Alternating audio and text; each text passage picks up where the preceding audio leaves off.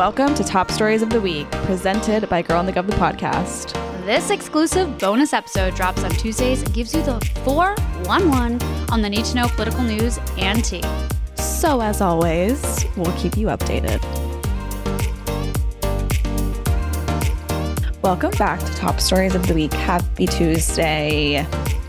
A lot of things have happened. A lot of drama in the news world. A lot of drama in the news world. And we're recording this on Monday when two major headlines dropped from Fox and CNN. What's going on?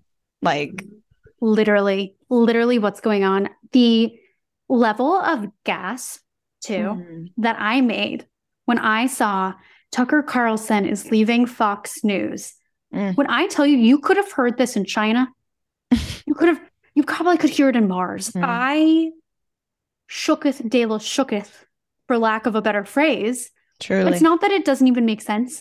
It does in a way, but it's just like, I don't know. It's one of those classic, like, you'd never think you'd see the day, and then you do see the day. Truly. And we're going to get into all of it because Don Lemon is getting dropped from CNN. Crazy.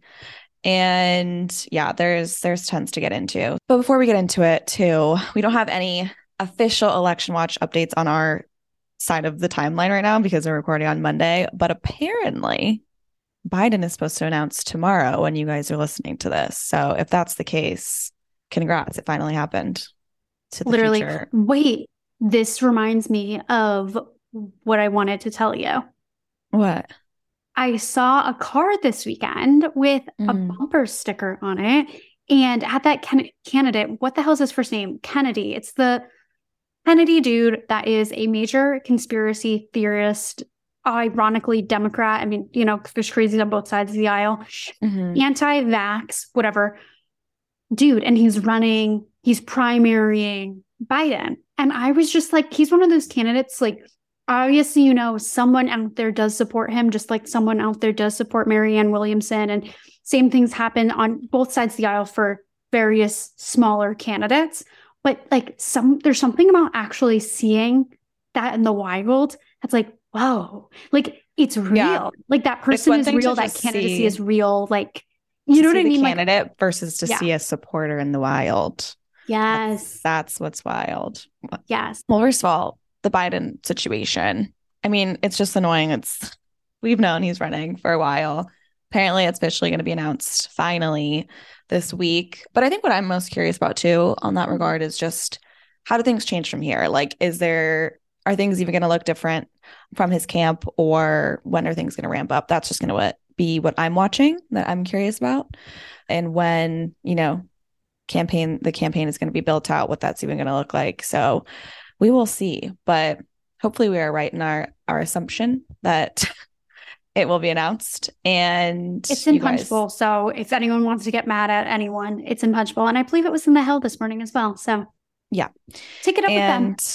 Yeah. So there it is, folks. But we might as well get into these top stories of the week because we have some doozies to run through given all of this drums from the big media conglomerates. Every time I think of this too, first of all, I don't watch Succession, but I think of Succession.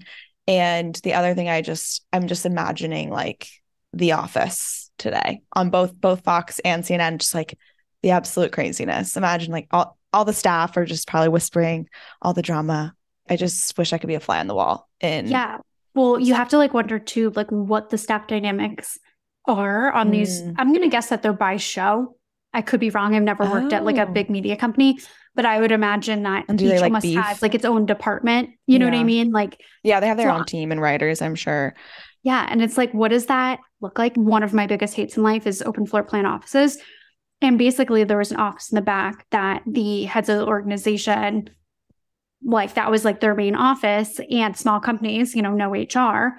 So like you knew if someone was going back there and the door was closed, that either someone was like leaving, like, or like putting their 2 weeks in, or they were getting fired or reprimanded. And so like someone would have to walk down this like long hallway, but like in front of everyone. Yeah. And you're like, ooh, and everyone's like chatting each other, like, what's happened? What do you think they said? Oh my God, blah, blah, blah, blah, blah. Which is just so unhealthy and like so like you know what it makes me think of in The Bachelor? in The Bachelor when like someone goes on a date and everyone who's not on the date is like in the mansion or whatever. And whatever producer comes in and grabs the suitcase and they're all on the couch and they're like, oh, it's just giving that for some reason. Totally that. Wait, no, I literally just had such a, not a core memory because it's not like a good memory, but I remember this woman that used to work at this company and she was nuts. And it was very apparent within like a few weeks. And so obviously they wanted to let her go. It was literally like that. And someone had to come back, like walk to her like desk and like start packing up her stuff. But like we never saw her again. Oof. That's such a shitty feeling. My first ever job out of college, I got laid off and like that just having to go back to your desk and like get your things and like I like snuck out. I was like, I don't want to talk to anybody. Bye. Like literally see ya. Anyways, oh my God. Holy tangent. Let's get into the story. Well, okay. Starting with Tucker Carlson, Fox News said Monday it has agreed to part ways with Tucker Carlson, its popular and controversial host, less than a week after settling a lawsuit over the network's 2020 election reporting.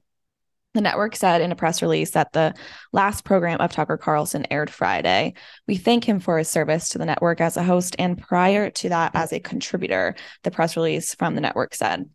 Carlson became Fox's most popular personality after replacing Bill O'Reilly, TBT to him, in Fox's primetime lineup in 2016. He also consistently drawn headlines for controversial coverage, including most recently airing tapes from the January 6th Capitol insurrection to minimize the impact of the deadly attack, all while the lawsuit was being dropped. That was that story that we've talked about so many times. There's no immediate explanation from Fox about why Carlson was leaving. Fox agreed last week to pay Dominion Voting Systems more than $787 million and acknowledged that some of its reporting following the 2020 election, which allowed former President Donald Trump's aides to amplify false charges of election fraud, was incorrect. But that reporting mostly concerned other shows, not Carlson's. His name did come up during the case, primarily because of email and text messages that were revealed as part of the lawsuit. Carlson and other Fox hosts were caught in private messages doubting their own network's allegations about Dominion's role in the supposed election fraud, while also being concerned that Fox was losing audience among Trump fans at the time. In some of them, Carlson privately criticized Trump, saying he hated him passionately. A few weeks ago, Carlson devoted his entire show to an interview with Trump. Carlson was recently named in a lawsuit filed by Abby Grossberg, a Fox News producer, fired after claiming that Fox lawyers had pressured her to give misleading testimony in the Dominion lawsuit. Grossberg had gone to work for Carlson after leaving Maria Bartiromo's Fox show. Her lawsuit says that Grossberg learned, quote, she had merely traded in one overtly misogynistic work environment for an even crueler one, this time one where unprofessionalism reigned supreme and the staff's distaste and disdain for women infiltrated almost every workday decision. Fox has countered with its own lawsuit trying to bar Grossberg from disclosing confidential discussions with Fox attorneys and saying in a statement that her allegations in connection with the Dominion case are baseless. Fox News Tonight will air in Carlson's 8 p.m. ET primetime slot, hosted by a rotating array of network personalities for the time being. Wow. Boy, the variety pack of hell. Variety pack. Right? What a joy. What a pleasure. Yeah. That's like a see you later, don't let the door hit you on the way out. I mean, I think the thing that'll be interesting to see next is where does he go? Because where does he go? Well, so here are the two things that I've been seeing on the interwebs. And they go in two directions. One is, he's going to go to like OAN, to Newsmax, something of that sort, have either his own show in that sort of, category or whatever. There'll be something in that vein. The other thing that I've seen is the question mark, is he going to run for office? Like, is that the direction? And I'm like, I really don't know. Like, I don't have a gut feeling on either. But it's interesting because he like has his own base in a way. Oh, he totally does. And I'm curious too, like also what this does to the Republican base as a whole, like because Tucker is like in the Trump kind of camp as far as like Trump's base loves Tucker blindly. And now with him leaving Fox, what does that do to Fox and its audience? Also, what does that do to Fox's content? Like, are they going to start to kind of lean more middle, steer away from Trumpism? I don't know. But Here's the because like thing. I think a lot of their viewers might leave because Tucker's leaving. See, where I'm like, I don't know. Well, I do agree he totally has a base, and I have another comment attached to that in a second. Is like he's like a part of like a gang of cronies. You know, he's not the only personality or host that I think has the like that same viewpoint. So I think because there are like a few others that also are like, you know, Yeah. Tucker Carlson-esque, like I don't know if that would cause someone to totally leave. I think it would, if anything, like maybe expand, like, oh, Yeah, well, like but I feel like Tucker's on Tucker's a little Newsmax bit now. different Like, I mean, he than the definitely has a rest of the cult following. hosts. Like, I think Yeah. if he ran, especially in like a red district of like a Matt Gaetz district, for example, something like that, he's a shoo-in. He'd win in a Oh, heartbeat. for sure. Like, Yeah. my God. Yeah. So, you know, it's in his favor if that's what he wants to do when he's running in a particularly like red spot. I actually have no Yeah. idea where he lives. Wait, I'm Googling this. Well, I'm so curious. He probably lives in New York. He used to Also live lives in in like SF. Florida. Oh, interesting. He probably has a Florida home and like also lives in New York to work. But yeah, it's just interesting because he's like not a politician, but he has so much political power. Mhm. And he's like almost like an influencer celebrity that can have major kind of political influence. So it's just really interesting to see what those next steps are going to be and what it does to Fox, what it does to their content, and honestly, ultimately, even what it does to the Republican Party and like where they go. Because I think Fox News, like low-key, just controls the entire Republican base. And depending on where they go, like that's kind of where the party has to go. So really fascinating stuff. But there is another crazy departure from a major news network, CNN, because Don Lemon is out at the cable news network, CNN, a little over 2 months after apologizing to viewers on air comments about Republican presidential candidate Nikki Haley. CNN announced Monday. CNN and Don have parted ways. CNN chair Chris Licht said, Don will forever be a part of the CNN family, and we thank him for his contributions over the past 17 years. We wish him well, and we will be cheering him on in his future endeavors. This is so odd. CNN did not provide a public explanation for Lemon's departure, but on the CNN This Morning, co-host's own Twitter account, Lemon contended the news came as a surprise to him and characterized it as a firing. He had appeared on his show that morning. Quote, I was informed this morning by my agent that I have been terminated by CNN. I am stunned, he wrote in a statement posted shortly after 12 p.m. Eastern. Quote, after 17 years at CNN, I would have thought that someone in management would have the decency to tell me directly. At no time was I ever given any indication that I would not be able to continue to do the work I have loved at the network. In mid-February, Lemon caused an uproar when during a discussion on CNN This Morning with co-host Poppy Harlow and Caitlin Collins about the ages of politicians, he said that the 51-year-old Haley was not, quote, in her prime. A woman, he said, was considered in her prime in her 20s, 30s, and maybe her 40s. Harlow challenged Lemon, trying to clarify what he was referencing. Quote, I think we need to qualify. Are you talking about prime for childbearing, or are you talking about prime for being president? Lemon said, don't shoot the messenger. I'm just saying what the facts are. He brought up the subject again an hour later and was rebutted by commentator Audie Cornish. Lemon issued a statement saying he regretted his, quote, inartful and irrelevant comments, which Haley herself called the comments sexist and used to fundraise. He was subsequently absent from the show for 3 days, returning the following week with a tweeted apology, but no mention of the episode on air.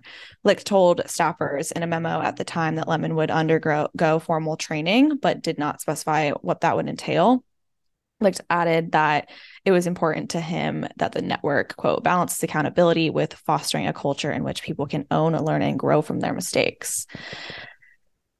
This is very interesting. I actually didn't even know this all happened. I don't watch CNN or Fox or anything. So yeah, it's just really interesting because yes, this is problematic, these comments, but I feel like there's probably been hundreds of other comments made by multiple other hosts that can be also deemed this problematic. I don't think this is the worst thing I've ever heard said on air, So it's just interesting that this is the straw, but I don't know if there was more that we don't know about.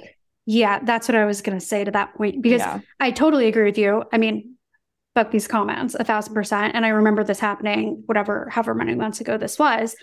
But it makes me think whatever was going on with the training or whatever else this revealed, like this opened up some type of Pandora's box of something else.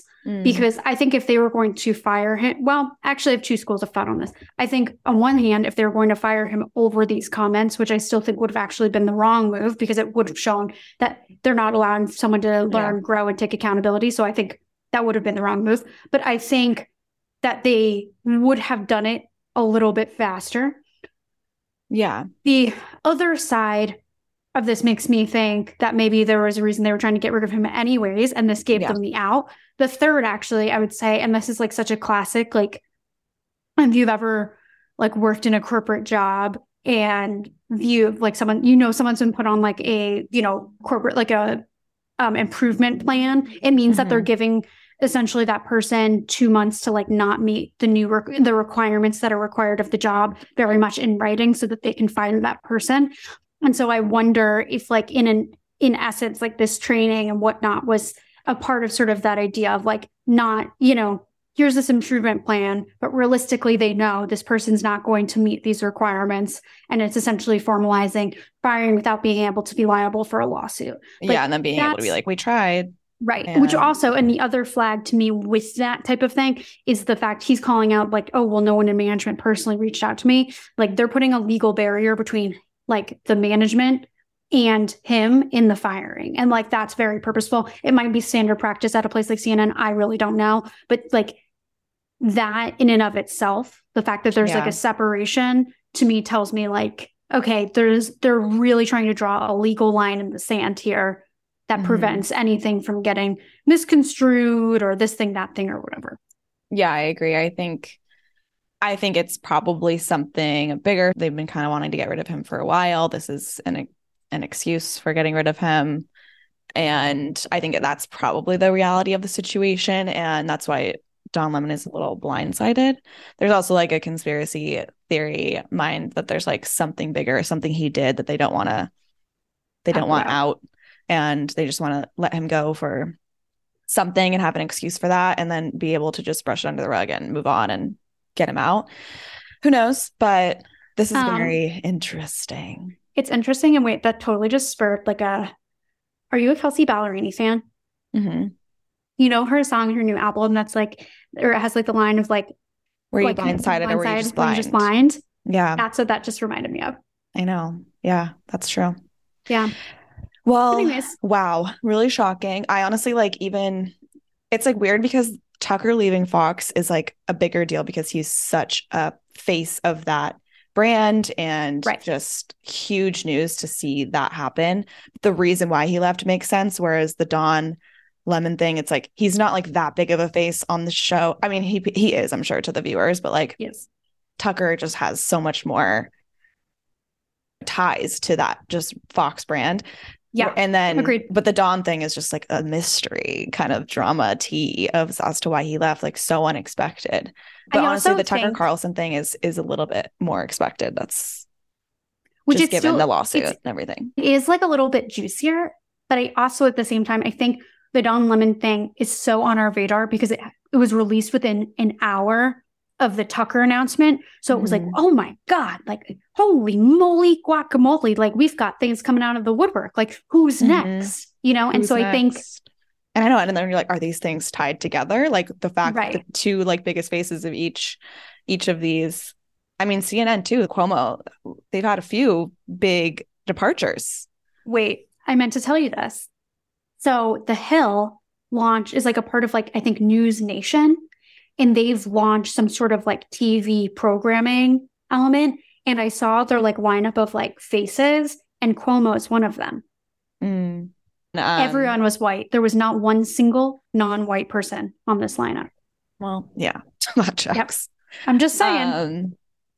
Also, wasn't Sky at some type of Cuomo event recently?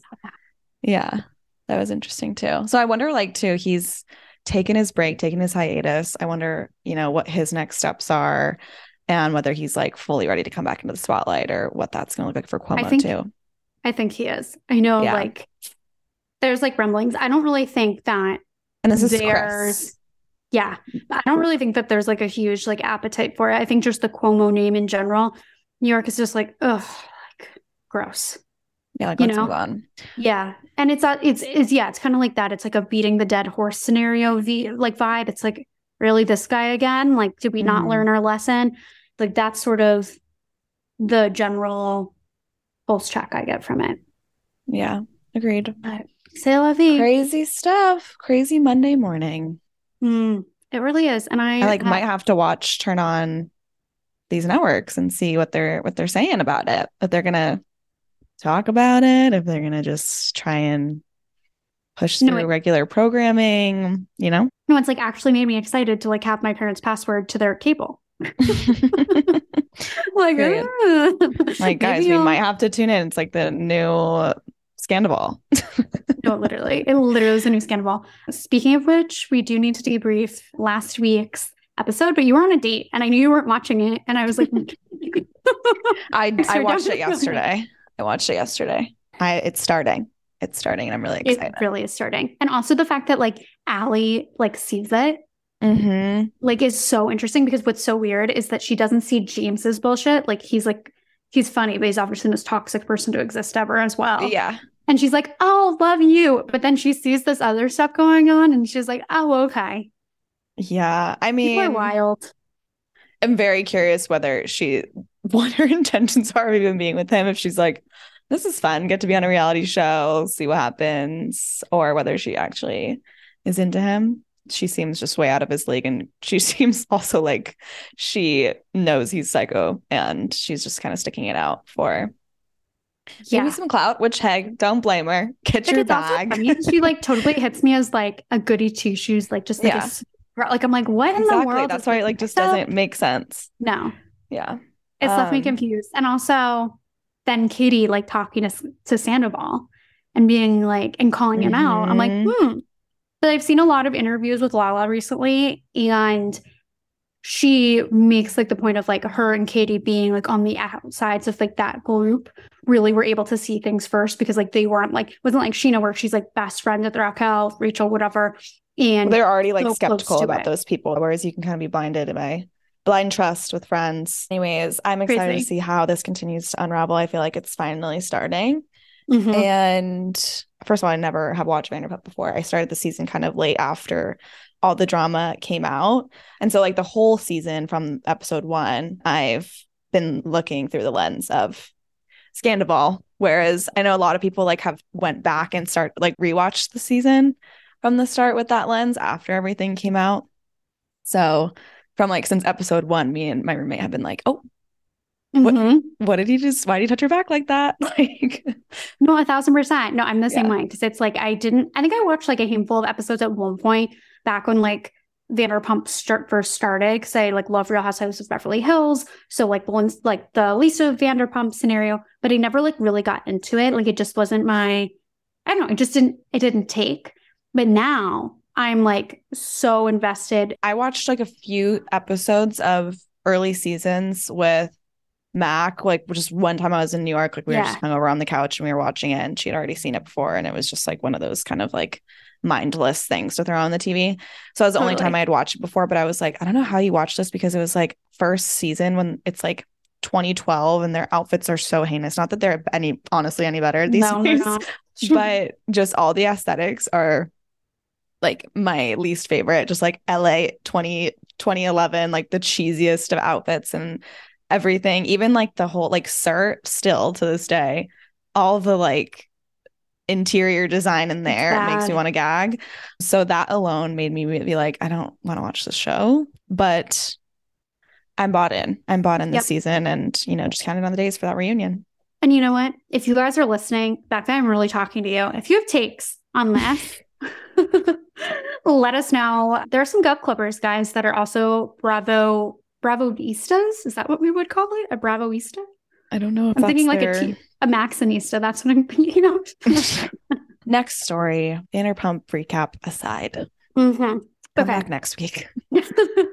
We'll have some interesting takes. And we'll be like aligned on timing of seeing the episodes. So I'm sure we'll be like crazy. You know what I mean? Anyways. Hi, guys. They say it's a man's world. So what does that mean for the rest of us? I wanted to take a minute to tell you about a new podcast series that is answering that question. From authors and politicians to athletes and activists, the Story of Woman podcast features interviews with those who explore our world through the female gaze. And they've just launched a new season looking at change and how women make it happen. Every episode, the host, Anna Stecklein, speaks with women at the top of their industries who are leading social and cultural change. I'm most excited for the first episode, which features a first-time ever exclusive joint interview with Hillary Clinton and Cherie Blair, a leading international human rights lawyer and wife of the former British Prime Minister. I'd say these women know a thing or two about driving change.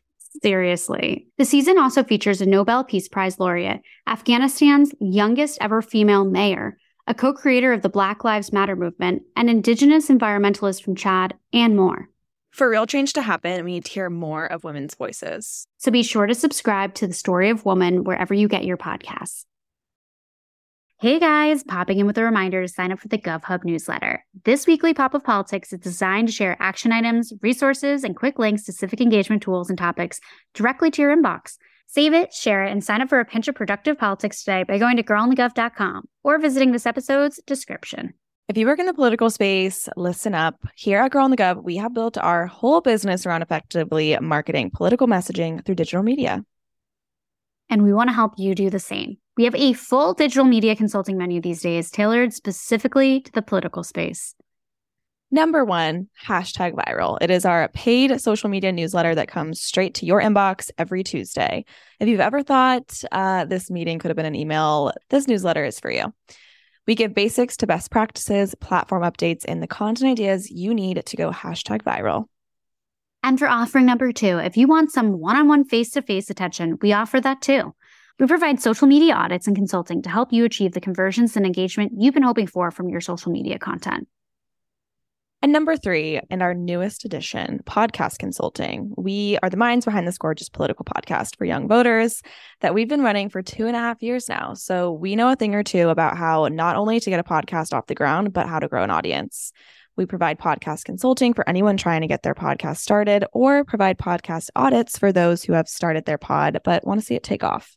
Podcasting is a great new in-house digital media marketing tool and a great way for any candidate, elected, or org to amplify their work and their voice. So head to girlinthegov.com/consulting to learn more about our services and to sign up for #viral to start slaying the beast that is digital media.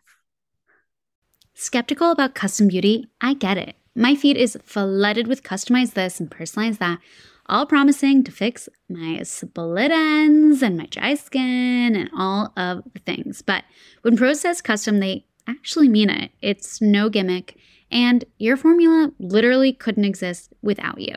Each and every bottle of Prose custom hair care and skincare is made to order and personalized with a unique blend of naturally powerful and proven effective ingredients to meet your needs. Their in-depth consultation analyzes over 80 factors for a complete view of your life and beauty goals, and they get personal. Prose covers everything from diet, exercise, and stress levels to uncover what's impacting your hair and skin health. They even asked me about, where I live, the water hardiness that I have coming from my shower, UV index, all of the things. Next, they recommended a full routine of truly personalized products, which were only produced after I placed my order. Nothing premixed, nothing off the shelf. And I know from experience, one-of-a-kind formulas equal 1 in a million results. Since I switched to Prose, I've noticed that my hair is definitely fuller. I have thinner hair that just will not hold a curl or stay voluminous. And ever since using Prose, that has changed. But don't just take my word for it. In a third-party, double-blind, dermatologist-supervised, controlled clinical study, aka the gold standard in research studies, Prose proved that personalization works better than off-the-shelf alternatives. Try it for yourself and get your healthiest hair in 30 days or your money back. Prose is so confident that you'll love your results that they're offering an exclusive trial offer, so you can see the difference custom care can make. 50% off your first subscription order at prose.com/girlandgov. That's prose.com/GIRLANDGOV for your free consultation and 50% off your one-of-a-kind formulas. Prose.com/girlandgov. Okay. SCOTUS news. SCOTUS news. One thing before we say the story, but it's related, is if you haven't read last week's GovHub newsletter, we did include Clarence Thomas's diss track in there. So if you're looking through your inbox, look for GovHub newsletter April 17th, and you'll find it. Anyways, moving right along. The Supreme Court said Monday, aka today, it will decide whether public officials can block critics from commenting on their social media accounts, an issue that previously came up in a case involving former President Donald Trump. I do think this is so interesting. Mm-hmm. I have so many opinions. Oh my God. Okay, let's get through the story. Samantha Lee. Ugh. 2 years ago, the Supreme Court dismissed a case over Trump's efforts to block critics from his personal Twitter account. A lower court had said Trump violated the First Amendment whenever he blocked a critic to silence a viewpoint. But the Supreme Court said that the case should be dismissed because there was nothing left to do after Trump was permanently suspended from Twitter and ended his presidential term. The Republican former president's account has since been reinstated. Thanks, Elon. Now the court has agreed to hear 2 cases involving much lower profile figures. The first involves 2 elected members of a California school board, the Poway Unified School District Board of Trustees. The members, Michelle O'Connor Ratcliffe and TJ Zane, use Facebook and Twitter accounts to communicate with the public. 2 parents, Christopher and Kimberly Garnier. What is this perfume? The hair, the shampoo. Yeah, why was I about to say perfume? Oh my God. Left critical comments and replies to posts on the board members' accounts and were blocked. An appeals court said the board members have violated their free speech rights by doing so. The other case involves James Freed, who became the city manager of Port Huron, Michigan in 2014. Freed, who was appointed to his position by the mayor and city council, used a Facebook page to communicate with the public. 2020, a resident, Kevin Linke, used the page to comment several times from 3 Facebook profiles. Jesus, people, get a life, including criticism of the city's response to the COVID-19 pandemic. Freed blocked all 3 accounts and deleted Linke's comments. Linke sued, but lower courts sided with Freed.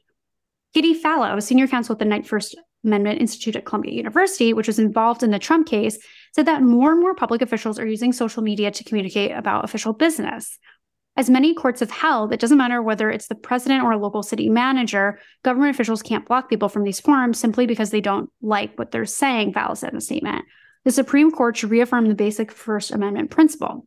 The Supreme Court will not hear the new cases before the fall. The justices this week are hearing their last scheduled arguments and will issue decisions in May and June before going on a summer break. I'm sure Clarence will be at that billionaire's house as well in the Adirondacks if anyone's looking for him. The court will resume hearing arguments in October.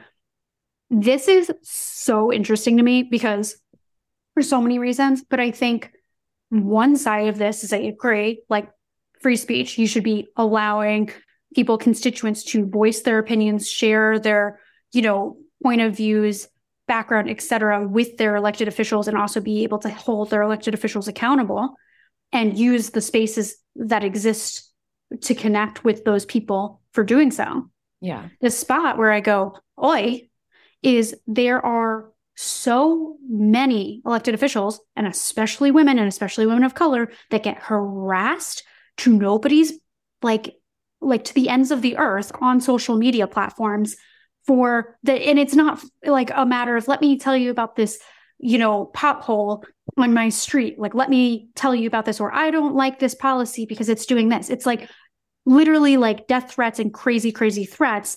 And where is then the line in the sand for when something is almost no longer free speech? It's dangerous. Yeah. And then where is also the line in the sand for when when something's a dog whistle or is symbolizing something, when someone sends an emoji of a noose or something like that. And that really means for someone to hang themselves, but they're not saying it. So then where does that line get drawn, Yeah. Well, the other thing too, it's there's already infrastructure in place in these social media companies to protect users from harassment. And that this goes beyond just even public officials. So it's celebrities have to deal with the same thing. Everyone has to deal with that. If you have a tweet that goes viral and there's people who don't agree with you, even if you're me and you're just a regular citizen, people can come and harass you. And the platform is supposed to protect you from that and protect certain speech. So I don't see that's what I think the line is, and it should be. Whereas it's on the platform to make sure people are safe. And I think blocking critics is something completely different and is obstruction of free speech, because at the end of the day, like, that's your literal right to like protest, to say what you want. Right. And I think that should exist on social media platforms as well. But again, like you said, like, there are so many people who are harassed, and I think that's still important to protect our public officials from that. But it's like the platform's responsibility to ensure that people remain safe and there's not like hateful speech being spewed. So which I think like the platforms just do such a shitty job of it, like in every element of it.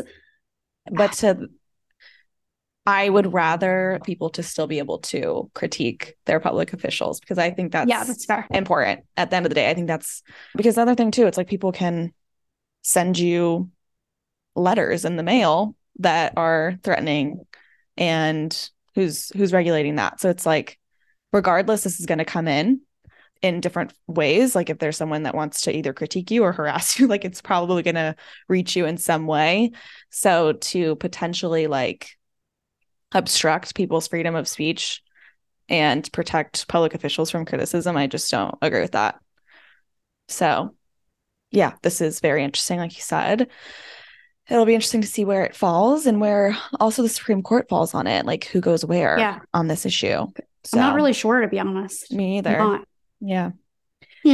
Well, speaking of some more suing, the NAACP is suing in Mississippi, and they're warning that the, quote, separate and unequal policing will return to Mississippi's majority Black capital under a state-run police department, and the civil rights organization is suing the governor and other officials over it. So Republican Governor Tate Reeves says violent crime in Jackson has made it necessary to expand where the Capitol Police can patrol, and to authorize some appointed rather than elected judges, which I think is a very dangerous, slippery slope.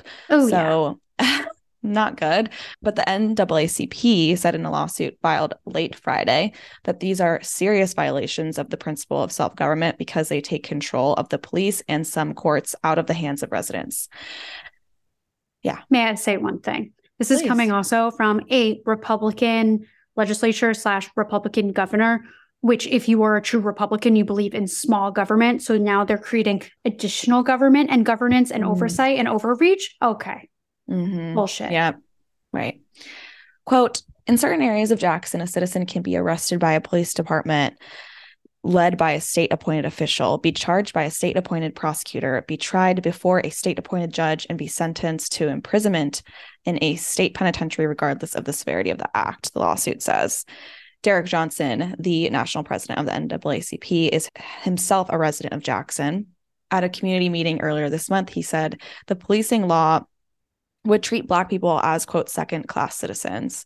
The legislation was passed by a majority white and Republican-controlled state house and Senate. Jackson is governed by Democrats, and about 83% of residents are Black, the largest percentage of any major U.S. city. The governor said this week that the Jackson Police Department is severely understaffed, and he believes the state-run Capitol Police can provide stability. The city of 150,000 residents has more than 100 homicides in each of the past 3 years. Reeves said, we're working to address it, and when we do, we're met with overwhelming false cries of racism and mainstream media who falsely call our actions, quote, Jim Crow. That's what the governor said. Falsely. Yeah. It's just, okay.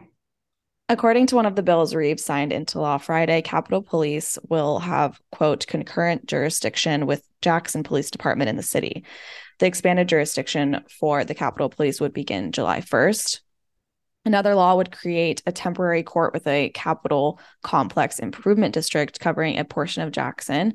The court will have the same power as municipal courts, which handle misdemeanor cases, traffic violations, and initial appearances for some criminal charges. The new law says people convicted in the Capitol Complex Improvement District Court may be put in a state prison rather than in a city or a county jail. The judge of the new court is not required to live in Jackson and will be appointed by the Mississippi Supreme Court Chief Justice. The current Chief Justice is a conservative white man. So, really problematic news coming out of Mississippi, but that's not anything new from this governor, honestly, and especially the way this governor handles the city of Jackson. It's been a reoccurring issue. There's major water issues and discrimination on that, kind of climate justice issues. And the long list of like this governor versus Jackson, Mississippi is long. And we really want to get the mayor of Jackson on the show, hopefully when we can get on, because it's such an important conversation, and seeing the kind of dynamics between this governor and this like city. It's really interesting to see the governor of a state have a relationship like this with the capital of its own state. I don't know. It's like so crazy. Yeah. But it's also so racially motivated in so many ways. So it like also makes sense. But it's like also to be like, oh, I was elected to governor, and my priority in a way, well, not even in a way, just in reality, is to make life worse for people I represent. Right. Like that is it. Like you have the ability to use federal funds to solve the water issues in Jackson, Mississippi. Yeah. But no, you're like too busy in your little welfare scandal. I can't. Also, speaking of which, Mississippi has a governor's election this year, and there's a Democrat running. So a candidate is Brandon Presley. So go check him out. He's been on our candidate watch before. Even if you're not in Mississippi, there's ways we can support candidates and elections we believe in. I will also say this to that point is it's all about building power, even if he doesn't win. I mean, let's hope maybe we can get him to win. But if like no one organizes, or if you have a family member, a friend in Mississippi, and you're able to, you know, reach out to them and help build those inroads, that's incredibly important. A win is a win, and a win oftentimes isn't necessarily winning that first race, but it's actually starting to build that base. So thank you for coming to my TED Talk. Suppression in Mississippi as well. And there's a lot of untapped voters and just a lack of infrastructure to reach them. So the more that we can invest in these states and in these super red areas over time, there is a reality in which it can actually switch. Look at Georgia. So pay attention to races like this. Go support Jackson and Mississippi, that governor's race. And hopefully we can get a whole episode on the politics of Mississippi, because we're working on there's a lot there. There's a lot there. Facts. Next story. On to the next one. This next story is about mifepristone. She lives on. Oh my God. Hair in the eyeball. Please help. Please hold. Anyways, the Supreme Court on Friday preserved women's access to the drug used in the most common method of abortion, rejecting lower court restrictions while a lawsuit continues.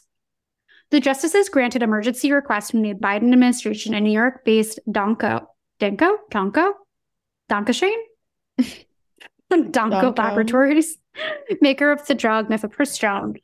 They are appealing a lower court ruling that would roll back FDA approval of Miffy. The drug has been approved for use in the U.S. since 2000, and more than 5 million people have used it. Miffy is used in combination with the second drug, misoprostol, in more than half of all abortions in the U.S. The court's actions Friday almost certainly will leave access to Miffy unchanged at least into the next year as appeals play out, including a potential appeal to the High Court. The next stop for the case is at the New Orleans-based U.S. Court of Appeals for the Fifth Circuit, which has set arguments in the case for May 17th. 2 of the 9 justices, Samuel Alito, the author of last year's decision overturning Roe v. Wade, and Clarence Thomas, corrupt Clarence, voted to allow restrictions to take effect, and Alito issued a 4-page dissent.